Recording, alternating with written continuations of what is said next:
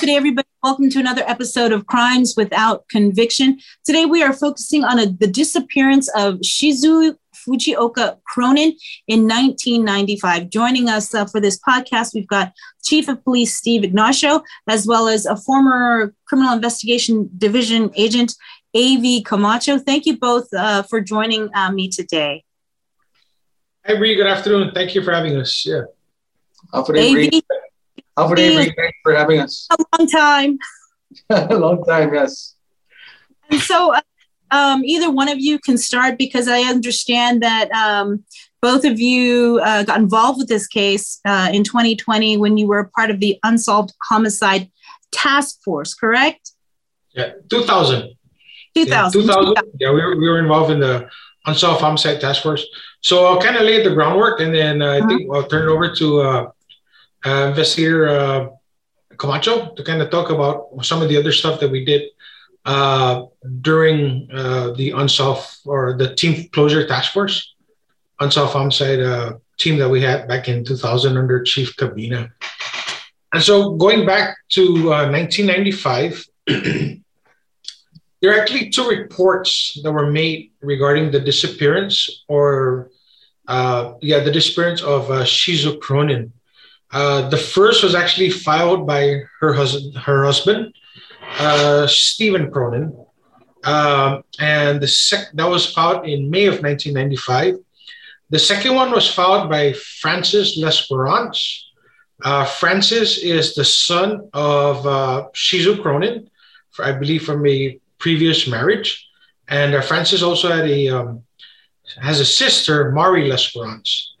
And so what had happened was the last confirmed sighting by friends or family of Shizu Cronin was sometime around March 20 of 1995. And I believe that one of the last people that saw her was at the Tamuni post office, a close personal friend. But since March of 1995, from the last sighting on Guam, no one had seen or heard from Shizu up until May of 1995, when her husband came forward to report that he had not heard from her and not seen her for the past couple months. The son also came out and made the report that, hey, the last time we saw mom, heard mom, or spoke to mom was back in March of 1995. So we knew then that she was missing since March. Through our investigation, we determined from the interviews of Steve Cronin that he thought, or he believed, that she had taken a trip back to Mountain View, California, where they owned another home, and because she frequently traveled, he didn't think anything unusual of it. And so the children as well said, we haven't heard from mom since March 1995, but this is very unusual for mom not to make contact with us for these past few months, because, we usually stay in constant communication, whether it's by phone or in person. Because I believe at the time, the daughter lived in the Bay Area. And we'll kind of tie that in later on with a private investigator from the Bay Area. Extensive work was done with, at the time, the Crimes Against Persons unit, Special Agents Gary Tovis and Special Agent Jerry Mennel. They did a lot of work. They went out and they went through the different airlines looking for any of the airline manifests, but they could not find any record that Shizu Cronin had left Guam sometime after March of 1995 when she was last seen. Again, going back to Mr. Steve Cronin, her husband at the time, he claims that she left and she could be in the Mountain View area, California, where they owned a home. We reached out to Mountain View. They did some work, but they could not establish any information that she was within their jurisdiction. So nobody could verify the claim that she had left Guam and was somewhere in California. And I'll go ahead and turn over to Avi. Yeah, go ahead. You have any questions? Yeah, Avi, yeah, or Avi. You have any questions first, Sabrina? Yeah, I was just gonna say it just seems kind of suspect that she was last seen in March, and it wasn't only until months later that the husband would report her missing. Was that one of the things that kind of ticked off, on your list? Like, wait a minute, that doesn't make sense. I mean, I would know if my spouse was leaving the day they were leaving. So we'll have maybe talk about kind of some of the work that we did to try and see what we can do to locate Shizu. But then I'll also kind of talk about some of what we believe were the motives in this case. Okay. Yeah, so I believe we became involved in this in 2000. This is about 5 years after Shizu was reported missing by her family and her husband. So what prompted us to look into this was the family out in the mainland had hired a private investigator from California, from somewhere in California, to try and look into the disappearance of their mother. So the private investor came out here, and right off the top, he somehow developed a witness who claimed to have, if I remember correctly, been friends with Stephen Cronin. And he believed that, Stephen Cronin had something to do with her disappearance. And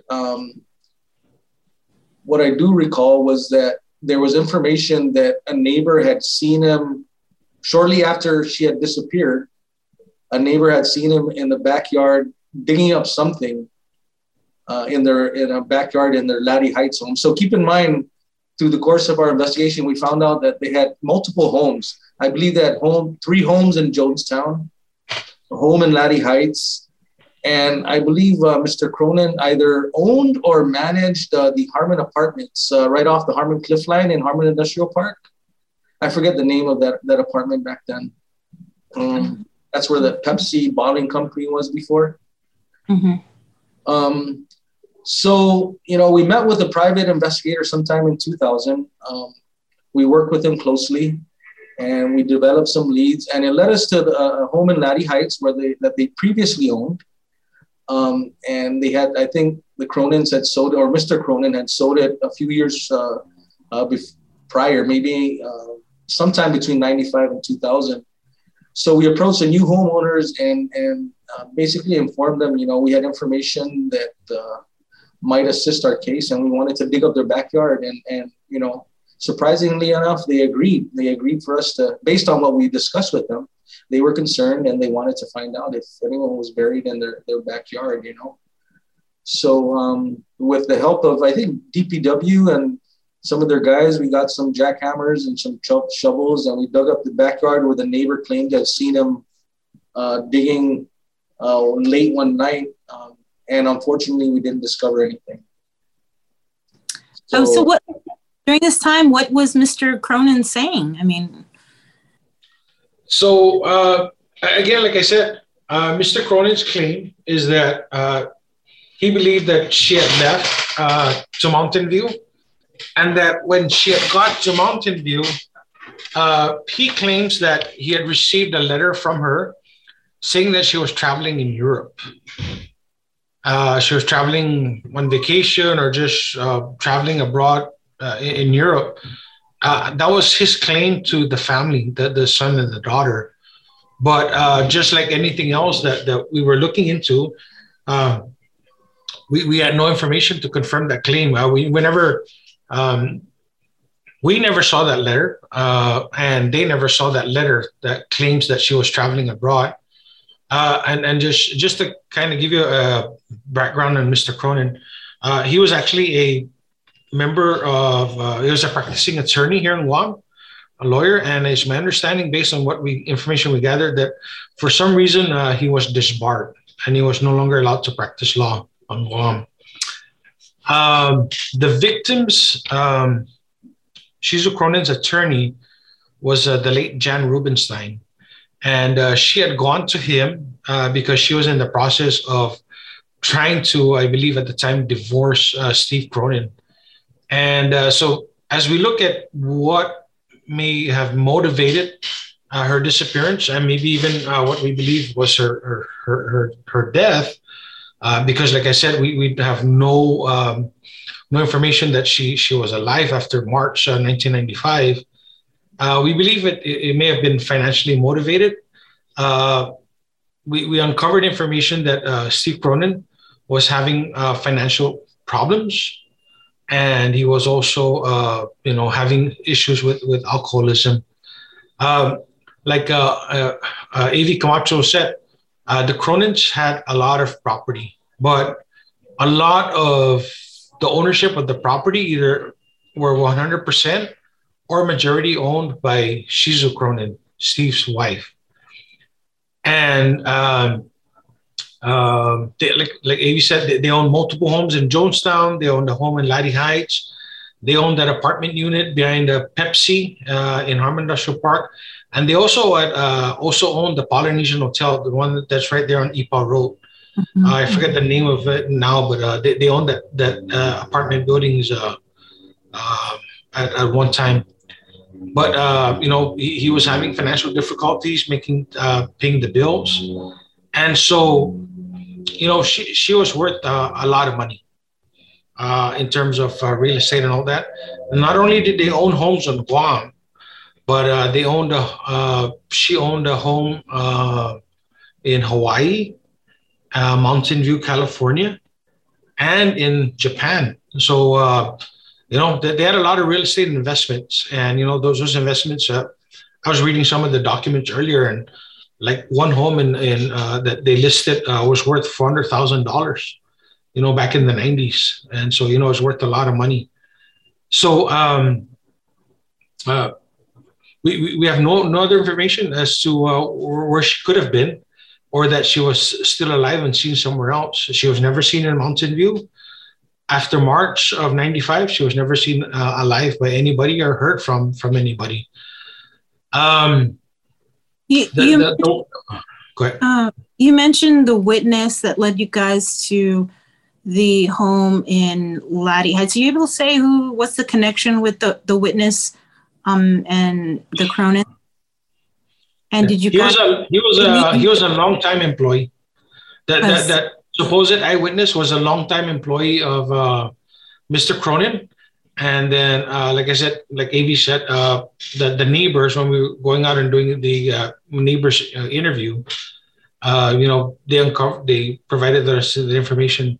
So in addition to the Laddie Heights home, it's my understanding that there was another unsolved homicide team. I think it was Jeremeno and Sergeant Barry Flores. They had come in also and did some further work on this case. And I believe that they had gone and also did some digging or excavating at, Avi, do you remember, was it the houses, one of the houses in Jonestown? Yes, it was a residence in Jonestown. And I think they developed some information about 5 or 10 years after we had initially made that dig at the Laddie Heights home.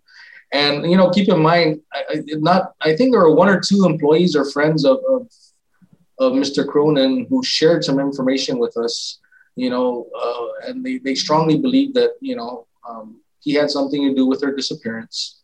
And I don't remember exactly where the information came from, but a lot of it led to him burying her body either at the Laddie Heights home or one of their homes in Jonestown. So, JR and his guys, based on some of that information, they also approached the owners of a home in Jonestown that the Cronins used to own, and they sold it years prior. Again, they explained the possibilities of finding something, someone being buried in somewhere in that residence, and the homeowners were were nice enough to allow GPD back then also to actually break concrete in their home. And well, before they broke concrete, I think we already had the X-ray. I forget what they call that technology, where you're able to use that device and find a void in under concrete, and which led them to believe something was under the concrete. So they dug up a certain area of the home, but they weren't able to find anything yet. How many homes did you guys go to? I think we dug up probably maybe 3 homes, right, Amy? I believe there's one other home in Jonestown. I'm not 100% sure though, but we also wanted to try there was also information that about the place in Harmon, the apartments in Harmon, but we were never able to do anything with that. I'm not sure why. But yeah. And so all these years later, Shizu, she's still missing. She would be, what, 80 or something years old now, right? And what about this time? I mean, he just never said anything, never provided any additional information. He stuck to that one story that she went to Europe and that was it. He was never. Yeah, so what had happened is, of course, because the focus was on him, he had actually retained an attorney, and his attorney at the time says, "Hey, unless you got anything, he's not coming in to talk to anybody, and we're not providing any other statements beyond what you got." So we never got his side of the story, a complete accounting of his side of the story, and pretty much we did all we can. That private investigator that was hired by the family, his name was Alex Klein. He did extensive work also in the California area. I'm not sure what his findings were, but he worked in the San Francisco area, and his claim to fame was I'm Kevin Kline's brother, the actor, and so that was pretty cool, you know. Well, so at this point, you believe the person responsible was Mr. Cronin, but he's since passed away. He's since passed away. Again, did we have probable cause? Not at the time, and not at this point. But again, like I said, all roads led back to him. As far as motive, as far as personal loss was physically with the wife, and also during our investigation, we had uncovered that he was also very abusive with her. We had at least 1 or 2 criminal complaints of domestic violence that were filed against Mr. Cronin by his wife, and again. Nothing solid, nothing substantial that we could use, to bring Mr. Cronin in. And so, we did what we can. I think more can be done. Like AV said, they own multiple homes. We haven't searched each and every home. There's the Polynesian Hotel. There's the apartments back there by Pepsi along the cliff line. We've never really checked thoroughly those areas because they were either owned by at the time they were still owned by him, and that was a promise that we didn't have enough probable cause to get search warrants to enter the properties. So that's why we had to wait until they were sold, and hopefully and luckily the 2 or 3 homes that we were able to search, the new owners allowed us to do that. Well, certainly thank you guys for joining us for this latest episode of Crimes Without Conviction. Chief, what's the number to call if anybody may have any information? Yeah, please, if anybody has information, please call Crime Stoppers or the Guam Police Department, our police dispatch at 475-8615, or Crime Stoppers at 477-4357. And we look forward to anybody that has information. I think there are people out there that may know something. because Mr. Cronin worked and lived on Guam for a very long time. So he had some very close associates and friends. All right, thanks, Chief. AV, good to see you. Thank you so much for joining. Good to see you too, Bree. Thanks for having us on. And this has been another episode of Crimes Without Conviction. Stay safe, everybody.